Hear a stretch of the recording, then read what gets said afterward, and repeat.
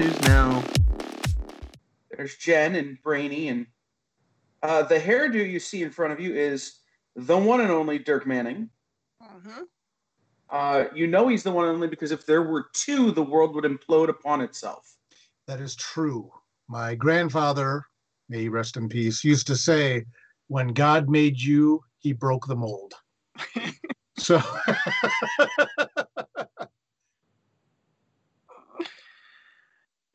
that's grandpa wisdom. So yes, absolutely. Hey, Kyle, we need to kidnap Dirk one day and shave his head off so we can have some nice wigs for ourselves. He's got a nice set of hair. I wasn't going to go there, but I noticed that Kyle specifically talking about my hair. There's a certain irony there, perhaps a tinge of jealousy, if you will. But I have enough for everybody. I can say Jen's got the best hair of all of us here. I mean, I do have plenty of hair. It's just, I can use a little bit more up on top. I used to have hair about as long as Jen's, as a matter of fact. So what? Pictures. I need pictures. I have one right there. I will show it to you when we go off the air. Okay. And technically, I've got longer hair than Jen right now. Mm-hmm. I just went and had all of mine removed professionally. I have a barber who he does two things. He does completely bald or military high tops. And I'm going, I don't have enough for a military high top, so completely bald. I was going to say, I think you'd look very interesting with the military high top. I think that'd be a very fascinating look. But the problem is there's not enough here for it. Like I say, you and I go back long enough, Kyle. I remember you with hair, so. True. No, It's true. If you grow your beard long enough, maybe we can have that shaved in a military high top stuff. Just comb it up.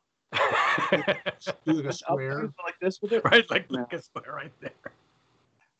So I didn't know that we were now the cosmetic podcast, but trading our hair tips. I apologize. I should have brought my gel and shown you all the secret of how to get this half pompadour thing going. It's a whole process, I'm sure. Yeah. What you don't know is that sometimes our show is about what food we're eating for like 45 minutes. Who knows? Oh, I've seen some things, right? I know we were talking about ice cream beforehand, and you were supposed to bribe us with ice cream. For the record, hey, today of all days, I told myself, full disclosure, this is the third podcast I've done today. I saved the best for last. My favorite people. Oh. And I am going to have ice cream when I'm done because with Butts and Seats hitting the milestone it did today, I've decided that I'm going to get some ice cream. I normally don't keep a lot of ice cream at home, to be honest, because I would eat it all the time. But in this particular instance, I'm diving in. I think that it deserves a celebration. You need to put something special on it, like sprinkles. For you, if there are sprinkles, I will put some on. Mm-hmm. Yeah, it's crazy. I'm blown away at the reception of Butts and Seats. Being a wrestling fan anyway, this was such a cool project to do. And Tony Schiavone will even tell you that he's a big comic geek, and he's just happy to be involved in making a comic and having a comic out. But as of the recording today, which would be 13 days into the campaign, that we've crossed $100,000, and we've joined the $100,000 club on Kickstarter for a comic. Is 100,940 as of this second, with 1,738 backers. It doesn't seem real.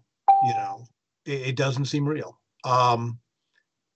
99,000 seemed more real than 100,000 because it was like, wow, we're like $99,000 in pre-sales. That's incredible. And then flipping that, and anyone who's run a Kickstarter will tell you whether it's successful or you're moving towards being successful. you're always hitting refresh, man. You're always like, oh, what's it at now? What's it at now? What's it at now? What's it at now? And doing that and then seeing it flip to the 100,000 plus is just, it's just humbling. And I'm really grateful, you know, I mean, it's crazy, you know. I've done a lot of Kickstarters. I'd like to think that I helped facilitate a model a lot of people now use. Grateful, and I'm grateful to help. I'm really a pay it forward type of guy. But it's cool then to see that model now get us to a point where when we apply it to a book like this, with the talent we have, not only with Tony Schiavone, but with the 25 artists on the book, to be at the level we're at and get the level of support we're at is just really humbling, and it's really cool. Very cool. You know, and we have supportive retailers like Jen who went in on the book, and we're always grateful for you. Jen, I apologize, I couldn't name the pledge level after you. I can do that in my personal campaigns, but not on a SourcePoint campaign. But Mr. E, we'll bring it back. We'll bring it back for your boy. So how did you and Tony get together to do this project? Was it something he approached you with? Did you approach him with it? We have a mutual friend, gentleman by the name of Mike Dawkins. He goes online as the gimmick attorney. He has become like, he's an attorney, obviously, and he's now doing a lot of work with a lot of different wrestlers. And again, the small world thing, I met Mike Dawkins through Scoot McMahon, who's the co-creator of Cthulhu Jr. Dastardly Dirk, right? So I got to know Mike that way. And I think, and again, Tony and I have talked about this, we kind of need to corner Mike on this and talk to him about it. Because I think his plan was to introduce us at C2E2 last year. Mm-hmm. And I couldn't be at C2E2. It was the first time I ever missed a show. Yeah, I had to take care of some family stuff with my grandfather. Had to fly to Florida very unexpectedly. He was not doing well. So I missed a show. So right after C2E2, Mike Dawkins gets a hold of me and says, hey, how would you feel about doing a book with Tony Schiavone? Now, I'm a hardcore wrestling fan. You know, I love wrestling and stuff. So on a personal level, I was like, yeah, right on. But I also know that doing a comic that's based on a real person, like a life story thing, could be very time consuming. So I had to kind of like decide, is this something I want to dedicate my time to? Which obviously I decided I did, you know. But then at the same time, Mike, I think, was talking to Tony Schiavone and said, look, I've got this friend, Dirk Manning. He's written a ton of comics. He's a real good dude. How would you feel about your story being told as a comic book? Tony, being a comic fan, was all about it. So then, of course, Mike facilitates the meeting between Tony and I. We ended up doing it on Zoom because at that point, you know, the world started shutting down pretty quickly. And, you know, he's down there and I'm up here. And we really hit it off. We brought in Drina Joe as editor. And then it was Mike. So it was like the Zoom calls were like me, Tony, Mike Dawkins, Drina Joe, Dave Silva. And we just started, you know, we all kind of met and we kind of riffed. We really hit it off. And then we just started production on the book from there. So did you already, have you worked with the artists that you chose for the different segments before? Some I have and some I have not. What we decided pretty early on, and again, I want to give Mike credit where credit is due. He kind of helped me brainstorm on this a little bit as well. We decided to break the book into what became 10 chapters. And what I decided I wanted to do was do a different artist for every chapter that would best reflect and represent that stage of Tony's life.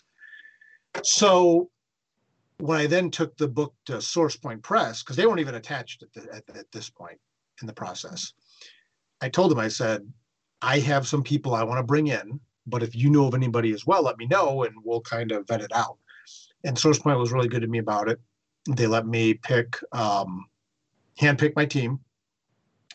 Travis made a couple suggestions. He made the suggestion of Colm Griffin, who I'd never worked with before. But you have people like Josh Ross, Austin McKinley, people who I've worked with before, obviously, Sally Scott, Jan Apple. You got people I've wanted to work with for a long time, like Scott James, like Les Garner, like DJ Kaufman, so getting to bring them into the mix was really cool as well. One of my good friends who I've worked with a lot, Len O'Grady, was going to do a chapter in the book. He broke his arm. I don't want to take too much out of school, but he broke his arm and his father passed, like ran on top of each other. So mentally and physically, he was not able to do a full story. But then Mariana Pascosta, who did the cover to the book, she recommended Ricardo Rosana, who was never done a comic story before, but wanted to break into comics. So I love that aspect too. I love bringing in new people, and then again, John Marroquin, bringing him in, getting to work with John again, who's a very talented artist. I hope I named all 10. I'm trying to do this off the top of my head, So it was a mix, but I got to handpick the team when we unlocked the stretch goal of doing chapter breaks for every chapter. I then went ahead and got to handpick 10 more artists for that. When we unlocked 4 more bonus stories, I got to handpick artists for that. So it's been cool. And I've really been interested in presenting a variety of styles artistically and just bringing a lot of different voices and a lot of diversity to this book. This is going to be a comic that's going to, I think, get in a lot of hands of people that maybe don't traditionally read comics. So I wanted to show them all the different styles there are artistically and people creating the art and creating the book and stuff like that. So I'm nervous. I'm going to look to make sure I named everybody because I'm like, oh, I can't believe I didn't mention so-and-so. So yeah, I got to handpick everybody. And again, bringing back some old friends as well as bringing in some new people has just been a really rewarding experience. And now, and again, not to beat a drum, we get to be part of the $100,000 club on Kickstarter, which is cool. Like my buddy Josh Ross messaged me today. Josh is one of my oldest friends in comics. And he's like, oh my God, dude. He goes, you hit $100,000 in 13 days. I said, I know it's crazy, but it's cool to get to put that feather in their hats. So yes, we got DJ, Sally, John, Les, Jan Apple. She did Buried But Not Dead. She did the cover of this book. She's amazing. Colm, Scott, Josh, Austin. Yep, all right, good buddy. Sean Burris, who colored Cthulhu Jr., bringing him in to do colors for artists that don't know their own color. Justin Birch is an amazing letterer. I've never got to work with him before. Mariana Pascosta from Haunted Highlands doing the cover. Scott James doing the variant cover. Drina Joe editing, who edits a lot of my stuff anyway, does some other really good books for Source Point. It's just nice to have a really good crew, a very diverse crew, and just it's going to be such a cool book when all said and done. It's just going to be such a big, tasty tome. That was a long answer to a short question, Jen. I apologize. Have you had any really interesting people reach out to you during the Kickstarter that you didn't expect to hear from? Yeah, I think the thing that's been the coolest has been the promos. Having the promos we've had. MJF. MJF promo was fire. The MJF promo was so good.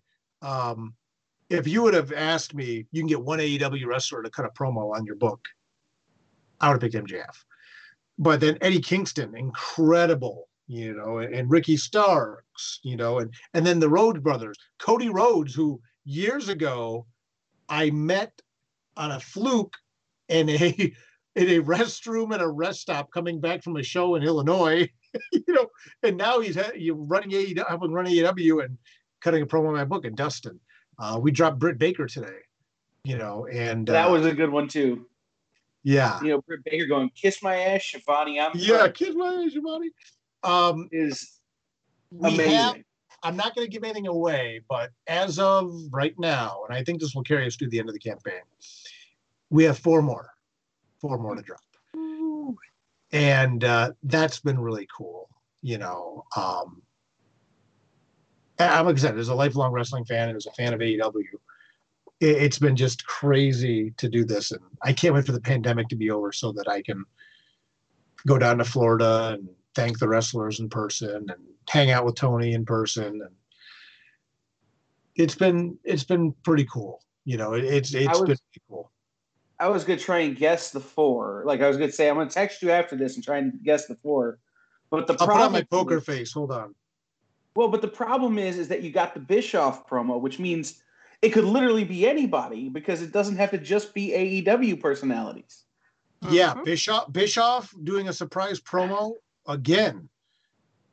Good gravy, you know, it just incredible. And Bischoff was such a cool dude about it, you know. I mean, you know, we talked back and forth very, very briefly, and a lot of it's just due to the love that Tony has in the industry from people, you know. Tony is such a great guy. He's such a humble guy, and he's so humble. He hates me putting him over as being humble. You know,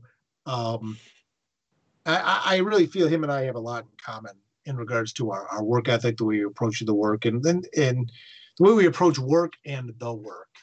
And I know there's always this big Dirk Manning persona about the hype, and a lot of that has actually been informed by my love of pro wrestling. But much like Tony, I'm not a guy that ever really believes that hype.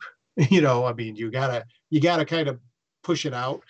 But you know, Jen, I mean, you see when I'm off the clock at your shop versus when I'm on, you know, and it's different. When you're off the clock, you roll up your sleeves and you help set up and you help tear down. Then when you're on, you put on a suit and you do your hair and you go. But Tony's such a genuine guy, and the support that he's gotten for this book, just from people who just want to support Tony, is really, really endearing, and it's very cool. It's a testament to what a good guy he is. Even if we had our first nerd fight today. No. We did. He was asked about, it was a really cool question. He was asked, he's a big Batman fan, and someone asked him who he feels was Batman's like best romantic partner. And he said Catwoman. And I said, where's the love for the Phantasm? See, to me, Batman Mask of the Phantasm is literally in my top 10 movies of all time. All time. Anything, any genre, you name it. I love that movie. And I said, what about the Phantasm? And he's like, what about it? And I'm like, okay. It's clearly Talia. It's Robin. It's Joker. Seriously. All right. See, there's multiple answers, but you know. I feel like the Joker is the J to Batman's Silent Bob. They have established in continuity that Joker is in love with Batman, so I would give you that. But it's Robin. Well, that's a whole nother level of something. Technically, he's adopted Robin, so you know we can't go there. Yeah, I don't want to be creepier than I am when I write scary stuff. But yeah, so we had a mock dust up. He's like, you can kiss my ass, and I'm like, oh, Catwoman, what a pedestrian answer, you know. But we've been working on this book together for over a year, but we finally got to kind of geek out and disagree on something because Talia is good. Talia was almost my answer, but at the end of the day, Phantasm, your angel of death awaits. How can we forget Vicky Vale? Vicky Vale. Easily. The answer is easily. Yeah. Aside from the Bat Dance video, I'm good. Well, yeah, like I said, it was a very interesting question that we were asked, and as you can see, it provides a myriad of possible answers, even if there's one right one, which is, of course, Ms. Beaumont. No, Batman loves nobody else but himself. That's it. I don't know. He loves Alfred a lot. He does love Alfred. Mm-hmm. He was willing to give up being Batman for Beaumont. However, but anyway, I don't want to go dig too deep in the weeds on this. And Batman does not need to be put over anymore. But again, we're fans, you know, and Tony's a fan too. The fact that we got to mix it up about that stuff was true testament to what a fan he is. And At C2E2 last year, I guess he was walking out with arms full of stuff. He'd like ship his swag back. He bought so much swag. That's a real fan. That's when That's like, I'm always jealous when I go to shows. I have an hour before the show every day that I can get in on the floor and then do all my shopping. Mm-hmm. And I'm running through Artist Alley, buying stuff at Artist Alley. I'll go see a couple of vendors, get a couple of things or whatever. But yeah, he got to go shopping for a while and geek out as well. So we'll get back to that again soon as well. So Dirk, what's the most surprising thing that's happened related to this project? I mean, hitting $100,000 in pre-sales in 13 days. Truthfully, I'm not trying to brag. I'm not trying to be cute. I mean, that just. Well, that is an accomplishment that a lot of books don't get. So yeah, it's something to be proud of course. I appreciate that. Yeah, and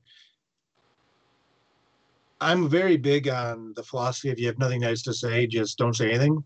Mm-hmm. But I will say that on a very personal level, I'm especially proud of the fact that we've hit this number of pre-sales when normally that number is reserved for certain types of books that we are not.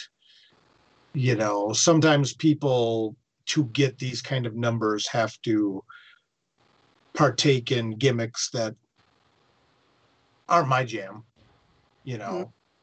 certain types of covers and things like that. But, people always tell you the three most hardcore fandoms are comics, horror, and wrestling, and the wrestling people came out in force. I really thought, I think I may have said this before we got on the air, and if not, maybe when we just started. I thought by the end of this campaign, we will be scratching at that $70,000 variant cover upgrade at the very end of the campaign. I'm like, man, we're going to be that was our plan going in. You can ask anybody on our team. We're going to push like hell, pardon my French, push like heck the last couple days, and we will get to that 70 if we just bust our butts. And then we hit 70 in 84 hours. And it just was like, it blew my mind, it's just humbling, and it's very cool. It's really cool. I'm happy to take this book to Source Point. I'm happy for what this is doing. Like I said, for all these artists that agree to join me on this book, they all get to put that feather in their cap. They're in the $100,000 club, which is cool. That to me, aside from financially compensating them all for the work they're doing, for them to be able to say, I was part of that campaign is something that I'm really excited about. So that's cool, It's an awesome feat. So correct me if I'm wrong, but this is the first biography style book you're writing, right? How does this compare to all the other works? You've written a lot of books, a lot of comic books. So how does this compare to you? How does it compare with everything else you've done?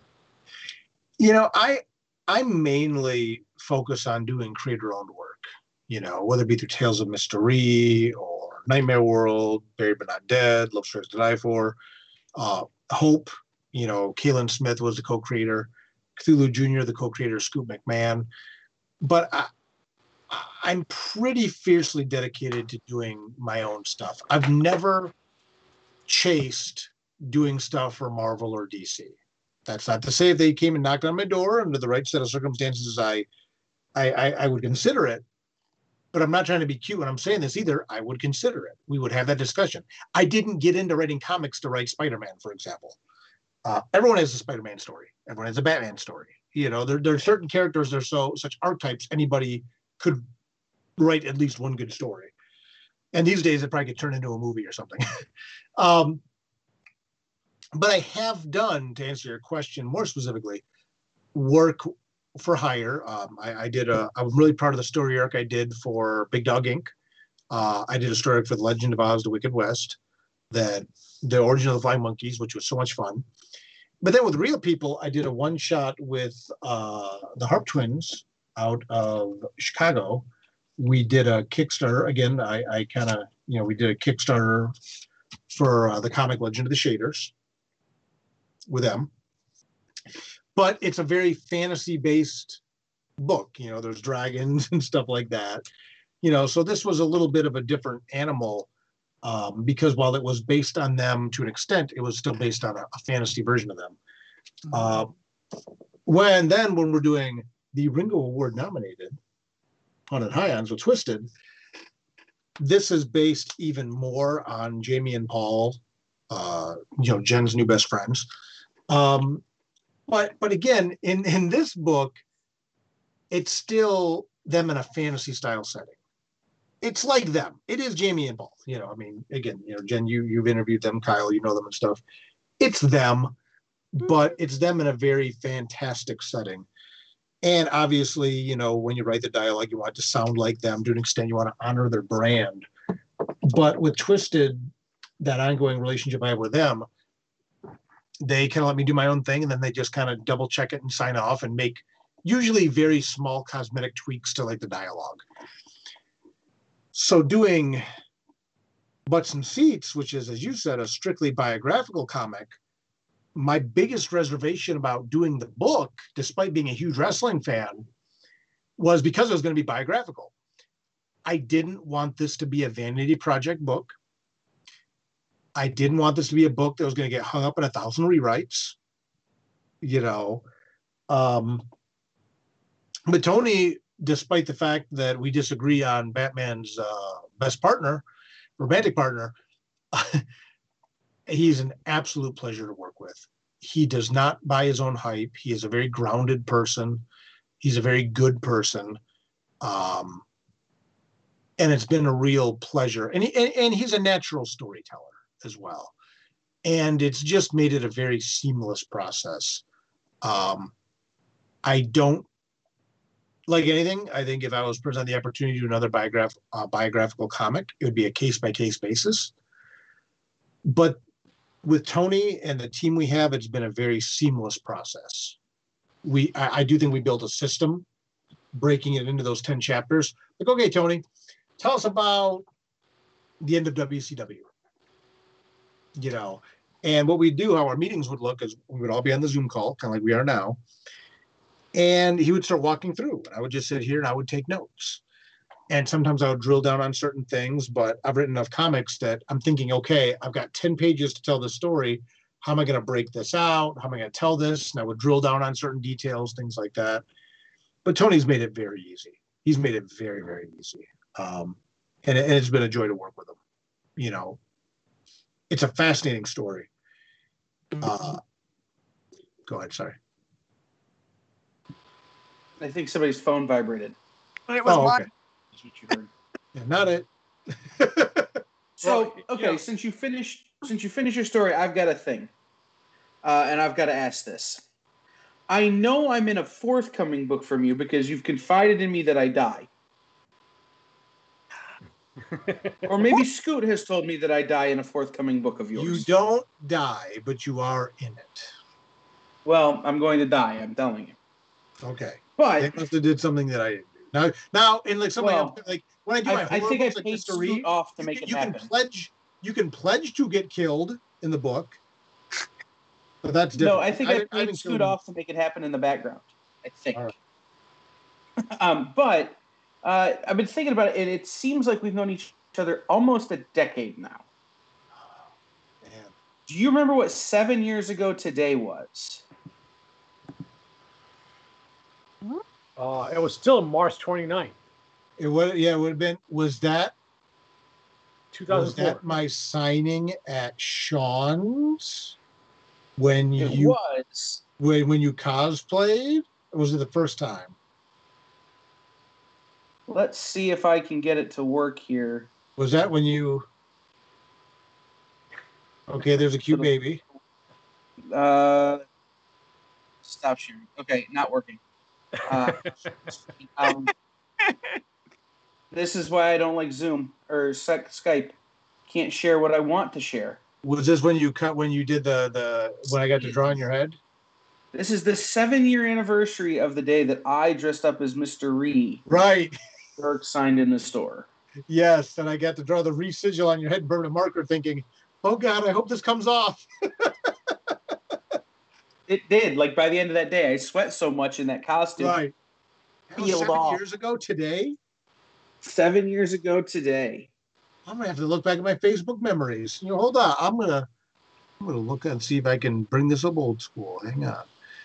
Yeah. We've known each other, like you said, a long time, and it's, I don't remember.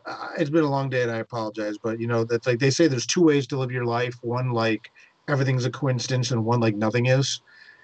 Mm-hmm. And this is just again one of those things that we're here talking now on the 7-year anniversary of that. Let's see if I have that picture in here. Hold on. Well, I could pull it up this way, but it's just interesting. It's that, it's interesting to say, 7 year or 8 years now, because we probably met before this moment. Well, we definitely met before this moment, but yeah. There it is. All right, yeah, you got it. Look at that. Look at that dapper young Kyle, clean shaven. I can't You see the sigil. There's a glare, but it's there. We'll put it up in post. There it is. There, oh, you had it right there, right there, right there. Look at that. Great. Yellow shirt and everything, right? The black overcoat. And even the scowl. But look at that fresh-faced baby Kyle. I remember having to work really hard on the scowl. But so it's the reason I bring it up. Yeah. Is that we've both come a really long way. I mean, at that point, was that volume 1? That was volume 1, and that white cover was the first print cover before we did the reprint with the second Riley Rossmo cover. So now we're coming up on kickstarting volume 5. 5. Yep, that'll be the next Kickstarter. Omnibus. Mm-hmm. And that's a long way to come. And we've both come a really long way. So tell me this. If 8 years ago, I would have told you that you'd have a Kickstarter at 100K, you'd have 5 volumes of Mystery ready to go, you'd have a Nightmare World omnibus, you'd be writing a book for Twisted, what would you say to baby Dirk Manning all them years ago? Honest to goodness, my first reaction is what I probably would have said was, if it's 8 years, how come I don't have 8 volumes of Mystery out? my original hope was to do a every year, which is impractical, especially given how big some of the books are, and just the publishing schedule that I have and the writing schedule I have. That aside,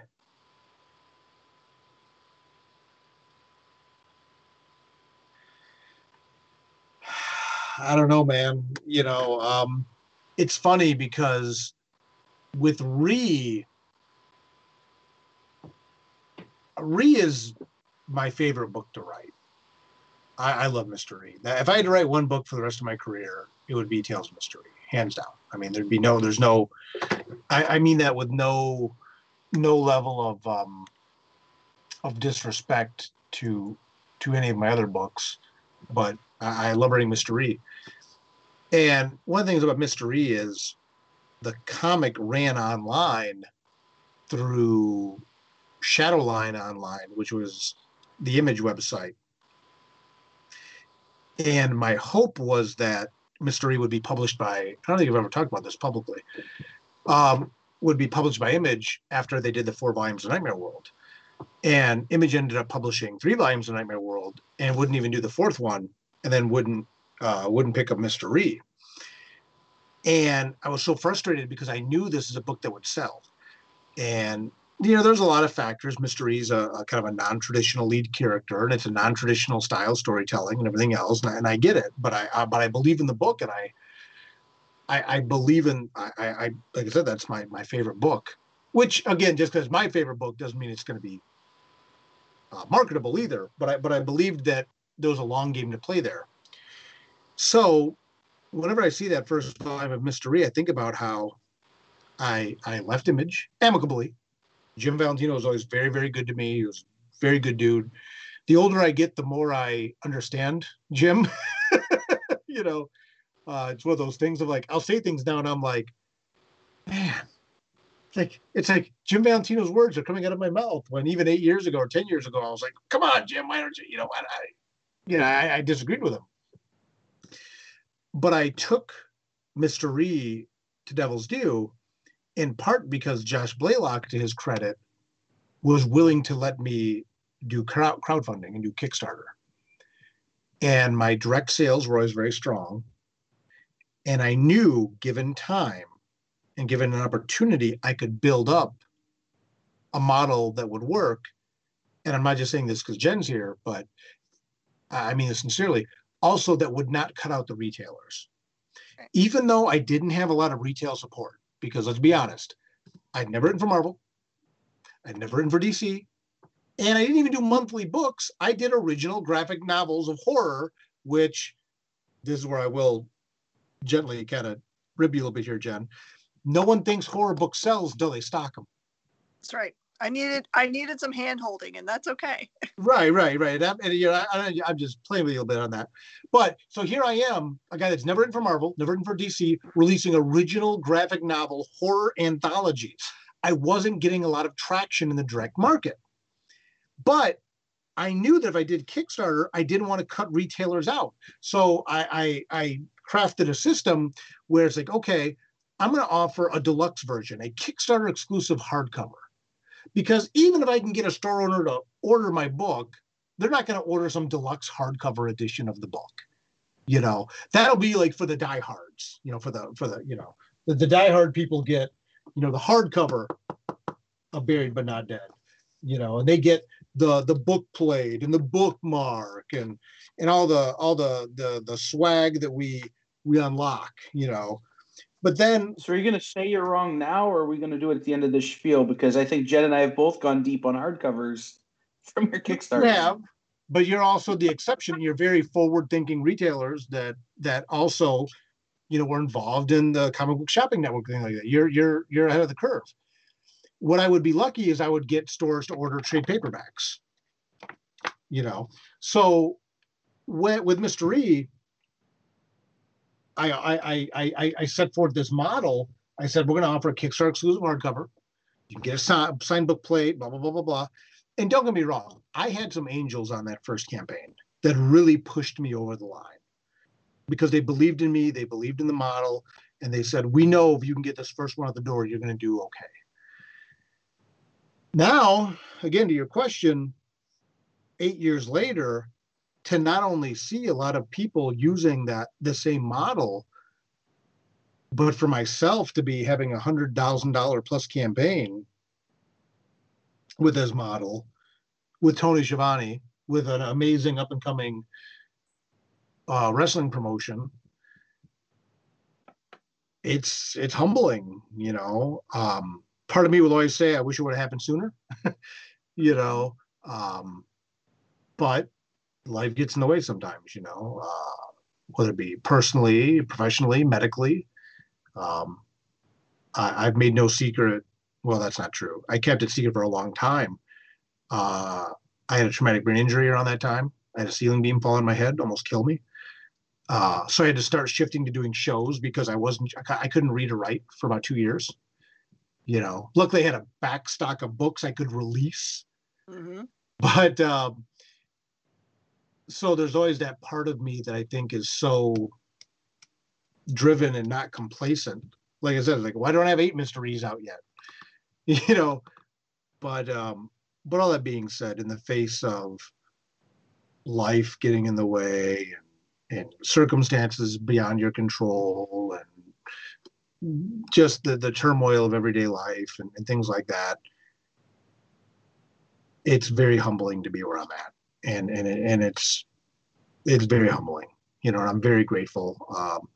I'm grateful that Kickstarter has been embraced by not only creators, but publishers now, and they're using it the right way. I remember when Archie tried to first get in the Kickstarter game, they got laughed off they got Kickstarter shamed you know, and I'm not, and I don't want to put a value judgment on it and say maybe they should, maybe they shouldn't have, but I don't think they approached it in the right way as opposed to what Boom did with Berserk. A lot of people have a lot of opinions on that, but bottom line, they got so much more traction off of that book through Kickstarter because they're now engaging people who wouldn't normally go into a comic shop. But now people are going into the comic shop to get it because you offered it through a platform that they could access it. You know, I can't get, let's say my mom, for example, to go to a comic shop unless I'm in there, but she would order Berserk through Kickstarter if she's a Keanu Reeves fan, you know. So to see Kickstarter not doing well and to know that I was one of the people on the ground floor of doing that. And again, I'm not taking credit for everybody that's ever done a Kickstarter being successful. I can see someone out there like, oh, Dirk's, taking credit for the sky being blue. No, but I was on the ground floor and I know I did a lot to help move it forward. I'm grateful. I'm grateful that now comics are growing, creators are benefiting. I'm grateful that I have books out. I'm grateful that I can read and write again. I'm grateful I have a career. I'm grateful I have good friends. And to still be able to bring in new creators like Ricardo to do a book together and to bring back Josh Ross and Austin McKinley and, Sean Burris and say, hey, let's do this book. And then they get to have their name on a $100,000 campaign is just, it's pretty cool. It's really cool. So just as a end of the question, Volume 1 was the first Kickstarter I ever backed. Thank you. Remember that. Oh, I pulled it up because I still have the same Kickstarter account I've always had. Yeah. Do you have any idea what your numbers were on that? Just do you remember? It was run through Devil's Due because it wasn't even run through me personally yet. I want to say that one was maybe 13,000. That was what your goal was. You raised 15,158 on 217 backers. Yeah. Yep. So and I'll tell you, that was 2013. 8 years later, at this very moment, 101,085,1742. Nice. Like I'm just, just to kind of put a bow on it. Yeah, it's crazy. And that 15, point blank, 15 was like more or less my break-even point, and people pushed me over the edge to get there. So I think it was until we get that hardcover. And $15,000 is nothing to sneeze at,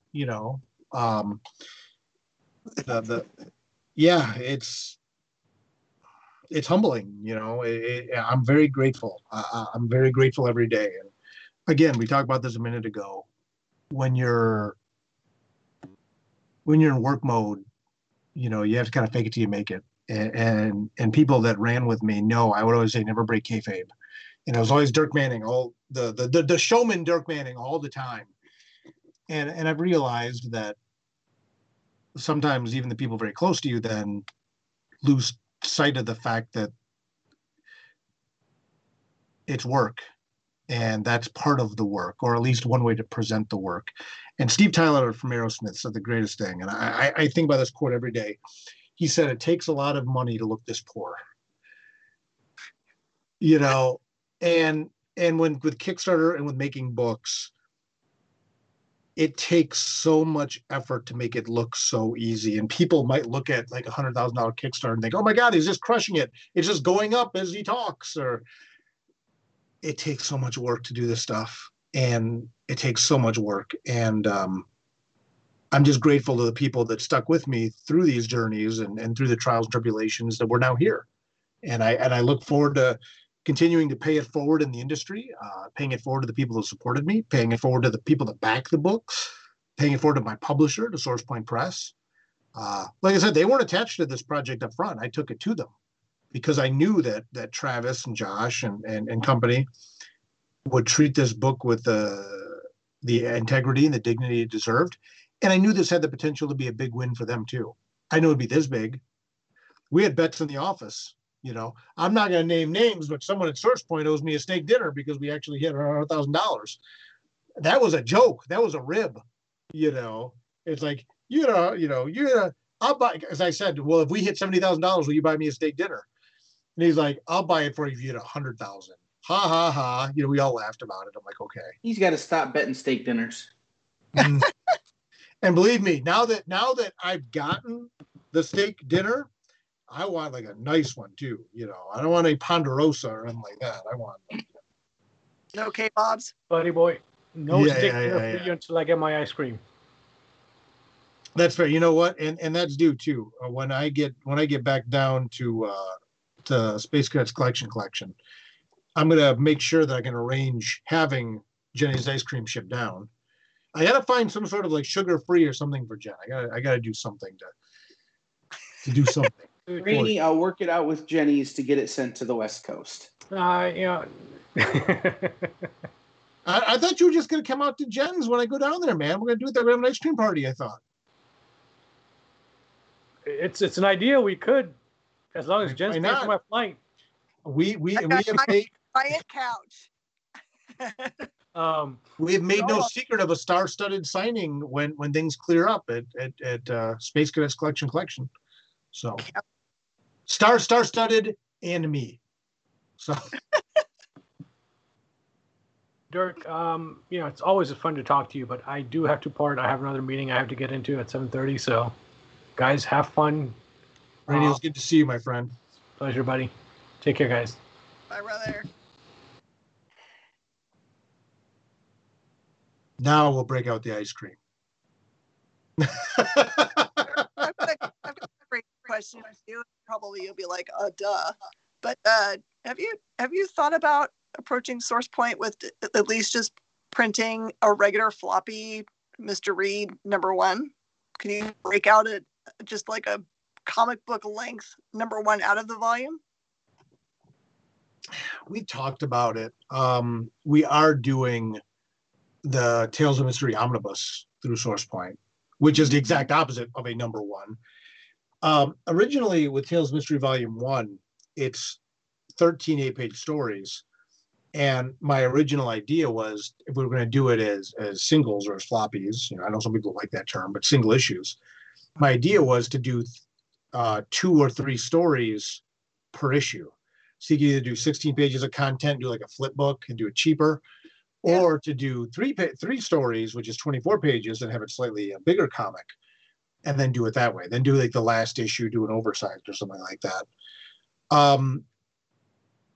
So those discussions were there back in the day. I think at this point, what we're leaning into, honestly, is doing a fancy deluxe omnibus for the Kickstarter hardcover, but then do like a soft cover mass market omnibus, because, you know, for comic shops that, again, can we do a 500-page omnibus for $40 and just a big slab of read, boom, economically priced, compendium style, you know, but we're also looking at options of some sort of intro to the series, because people that don't know my work may not want to drop $40. Even if you're getting 500 pages of content for $40, you know, if you don't know who I am, you don't know mystery, you may not want to. So it's an ongoing discussion, Miss Jen. It's an ongoing discussion. Tell them I would throw some real serious money at it if you did make a #1, because I think that's a great entry point for people. I think it would be much easier for me to hand off to people and be just like, have to buy this $5 book or else. Have them fall in love with it. Right. I've been in a comic bully, make people buy things, and they say thank you because they love it, right? Right. No, yeah, and that may be the thing too, to just do some sort of, I don't want to say sampler or, some sort of intro thing. Right. You know, we'll talk. I'll have my people call your people.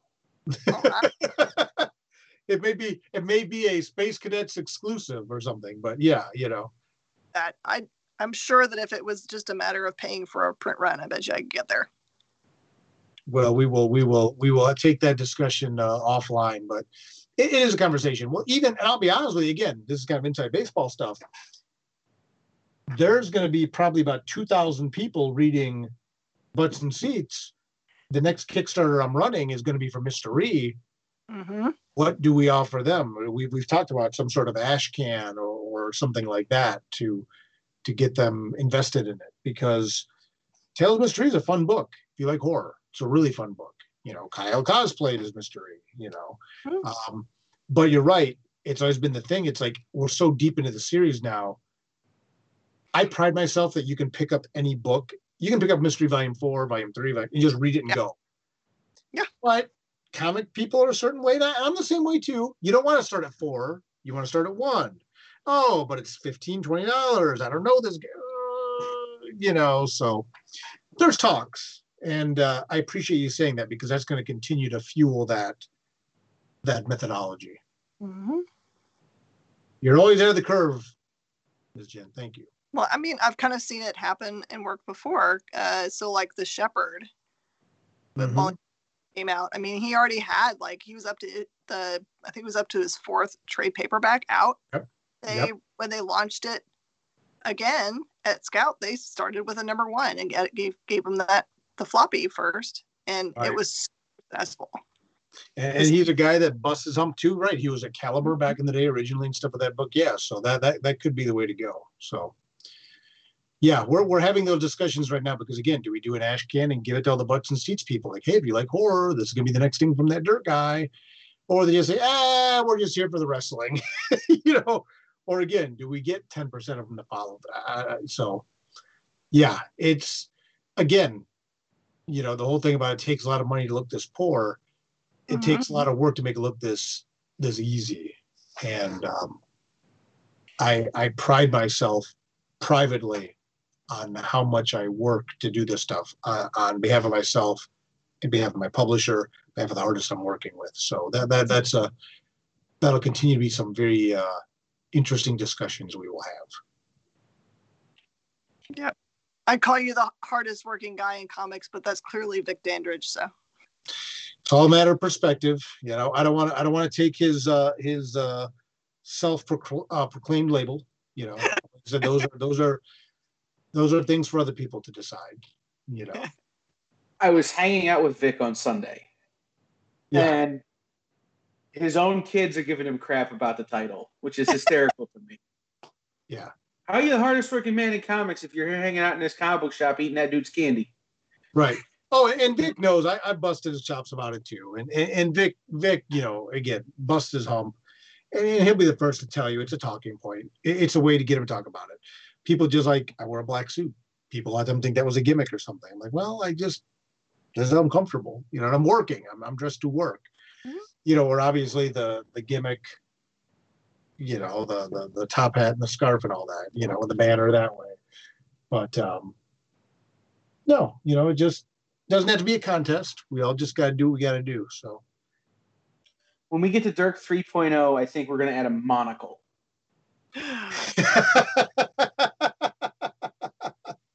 Be very stylish, right? Get the gray temples and right. Right.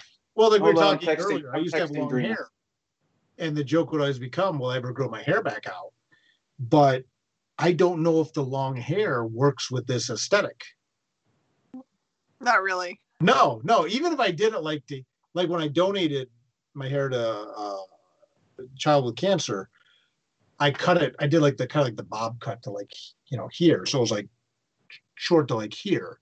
Mm-hmm. Even that, if I just had that long, it doesn't work. It doesn't work with, it sure as heck doesn't work with this. Nah. Not that I dress like that in real life. Of course I don't. But yeah, it just doesn't suit the current aesthetic. And I used to wear my hair back in a ponytail. So my hair's kind of slicked back in, but just. Mm-hmm. So I don't know. We'll see. Maybe that'll be like Dirk Manning 4.0 or something, when I'm just wearing Hawaiian shirts and have long hair, and the Chuck Dixon phase of my career where you only see me in Hawaiian shirts and stuff like that. I don't know. As long as it's not with flip-flops, I'm okay. Yeah. You won't see the Hawaiian shirts either, unless they're all black. I used to joke with my dad as he got older, he would only wear Hawaiian shirts. I said, I don't need black ones with octopuses or octopi and skulls. And yeah. then finally they start making these gothic Hawaiian shirts. And I'm like, casual Sunday Dirk, that could be a thing. I just texted your image consultant. It's on.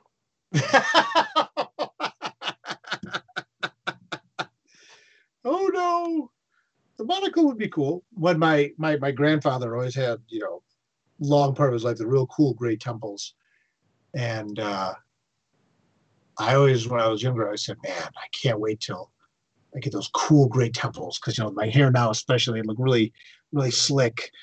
And now that the gray is slowly, I joke when he passed it on to me. So the gray is starting to come in, but it's just coming in very slightly. And it's like, I want it just to be like Reed Richards all at once, like poof. Not like you do know they make a product called Just for Men. What's that? You do know they make a product called Just for Men. Yeah. I rarely on the road ever have a hotel room by myself. I'm usually with like 4 or 5 other guys, and they will tell you the amount of work that goes into the hair looking like this.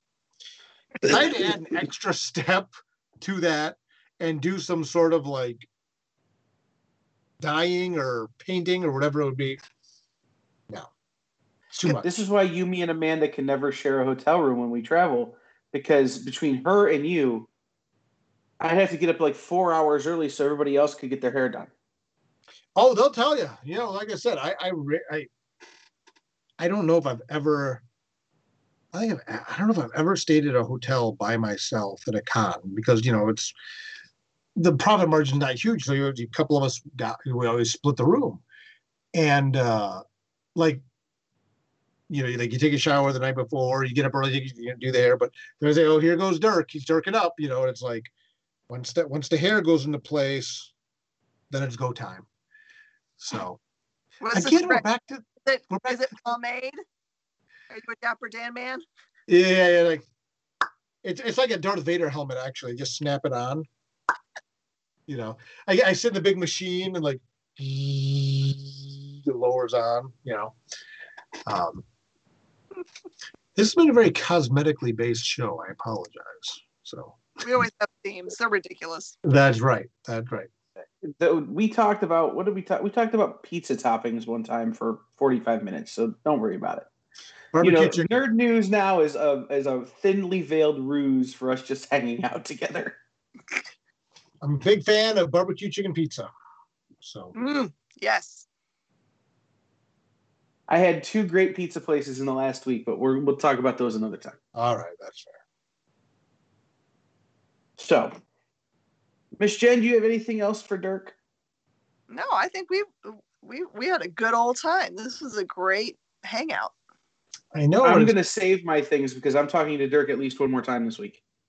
That's true. This is my week O podcast. And it's good to see you, Jen. I feel, but I haven't been able to come on your live sales recently because I've been hustling on this Kickstarter. So it's good to see you as well. I've missed catching up with you. I'm always there for whenever. I know you are. And it's completely on me that I have not been around. Although I did just get my most recent order. Thank you. Always very well packed. Anybody should order books from you in the utmost confidence, knowing that it will be very well protected. I'm beside myself because I know that I have your IDW sticker somewhere that I put. That lock and key sticker. I have no idea where it is. I mean, it's like I'm gonna have to tear the whole place apart. I mean, it will turn up someday. Dig through. It will turn up someday. Yeah, the lock and key promo sticker because I'm a big Joe Hill fan, and I saw it, and it's like. I went through the old books you sent me. I don't think it's in any of those unless it got tucked into something because I mainly buy issues from you, not trades. Yeah. So it'll turn up. It'll turn up. I'm not worried. Mm-hmm. When I finally show back up at the store, it'll just maybe it'll just be there waiting for me. We'll see. That would be truly providential. It would be. I won't hold my breath, but. No, but thank you both for having me on. I most sincerely appreciate it. I appreciate both of your support. And people can go to buttsandseatscomic.com and check out the book. Also, dirkmanning.com. Dirkmanning.com. Got a complete. Find all the places. All the places. Go across social media at Dirk Manning, Facebook, Instagram, Lord help me, even Twitter. But right now, I would say the big thing is buttsandseatscomic.com. Check it out. pre-order the Kickstarter exclusive hardcover. You'll get tons of swag with it. And then you can go to dirkmanning.com and check out my other books and other information about me accordingly there. Get on the mailing list. Usually when he sends it out, it's graphic novel length. So there's usually a ton of stuff to learn on his mailing list. So all of those good things. Yes, I will actually have some really cool news in my April newsletter. An announcement I've been sitting on for a while now. I've been teasing it on social media, but it'll have dropped by the time this goes live. The Twisted Motion comic release, motion comic video. Ooh. Yeah, we did a Haunted Highons video comic. So that'll be out by the time this goes on air. But that'll be my link in my newsletter as well. Go to YouTube and check it out. Cool. Jen, anything else for the good of the order, or should I read the thing? Read your thing, because this is fun. I like that you do this so well. It's like it's obviously you're professional. I know this is my favorite part. Hold on, You ready? Go. Thank you for watching Nerd News Now, part of the Kingdom of Geekdom on Woodlands Online, sponsored by the Adventure Begins Comics and Games and Space Cadets Collection. Check out other shows on Woodlands Online, like Music Cafe, The Adventure Begins Show, Woodlands House and Home, The Best You, Between the Trees Business Talk, and much more. You can watch all of these on Woodlands Online and on our partner station, KVQT HD21, over the air if you're in the Houston area. All of these shows and more on Roku now. Just search and add Woodlands Online TV to your streaming lineup. Now you can listen to our podcast show on Spotify, iTunes, iHeartRadio, Stitcher, Google Podcast, and Pandora, and probably wherever else quality podcasts are given away for free. And given your very extensive travel schedule and the exhaustion that you have from being in what have you been in now, Kyle? 4 towns in 2 days or something? I don't remember. Yeah, it's that many. Yeah, something like that. The fact that you nailed that so I left well. home yesterday at 8 a.m. Did 12 hours with Jason David Frank. Hotel last night, Jenny's last night, which was a whole to do. Hung out with my nephew for a couple hours today. Pack Rat Comics today. Back home, changed bags. I'm at the airport hotel right now. On a plane at 6 a.m. in the morning to go to Philadelphia. I'm in Philadelphia tomorrow. Flying back here Wednesday morning to go home to be on the air Wednesday. So I'm on the air with you tomorrow night. I'm on the air with Dan Wickline tomorrow night. I'm on the air with Tony Schiavone tomorrow night. I'm on the air with Christopher Daniels tomorrow night, live from that hotel. Then back home Wednesday to put 3 shows into production for the experience and be back on the air Thursday.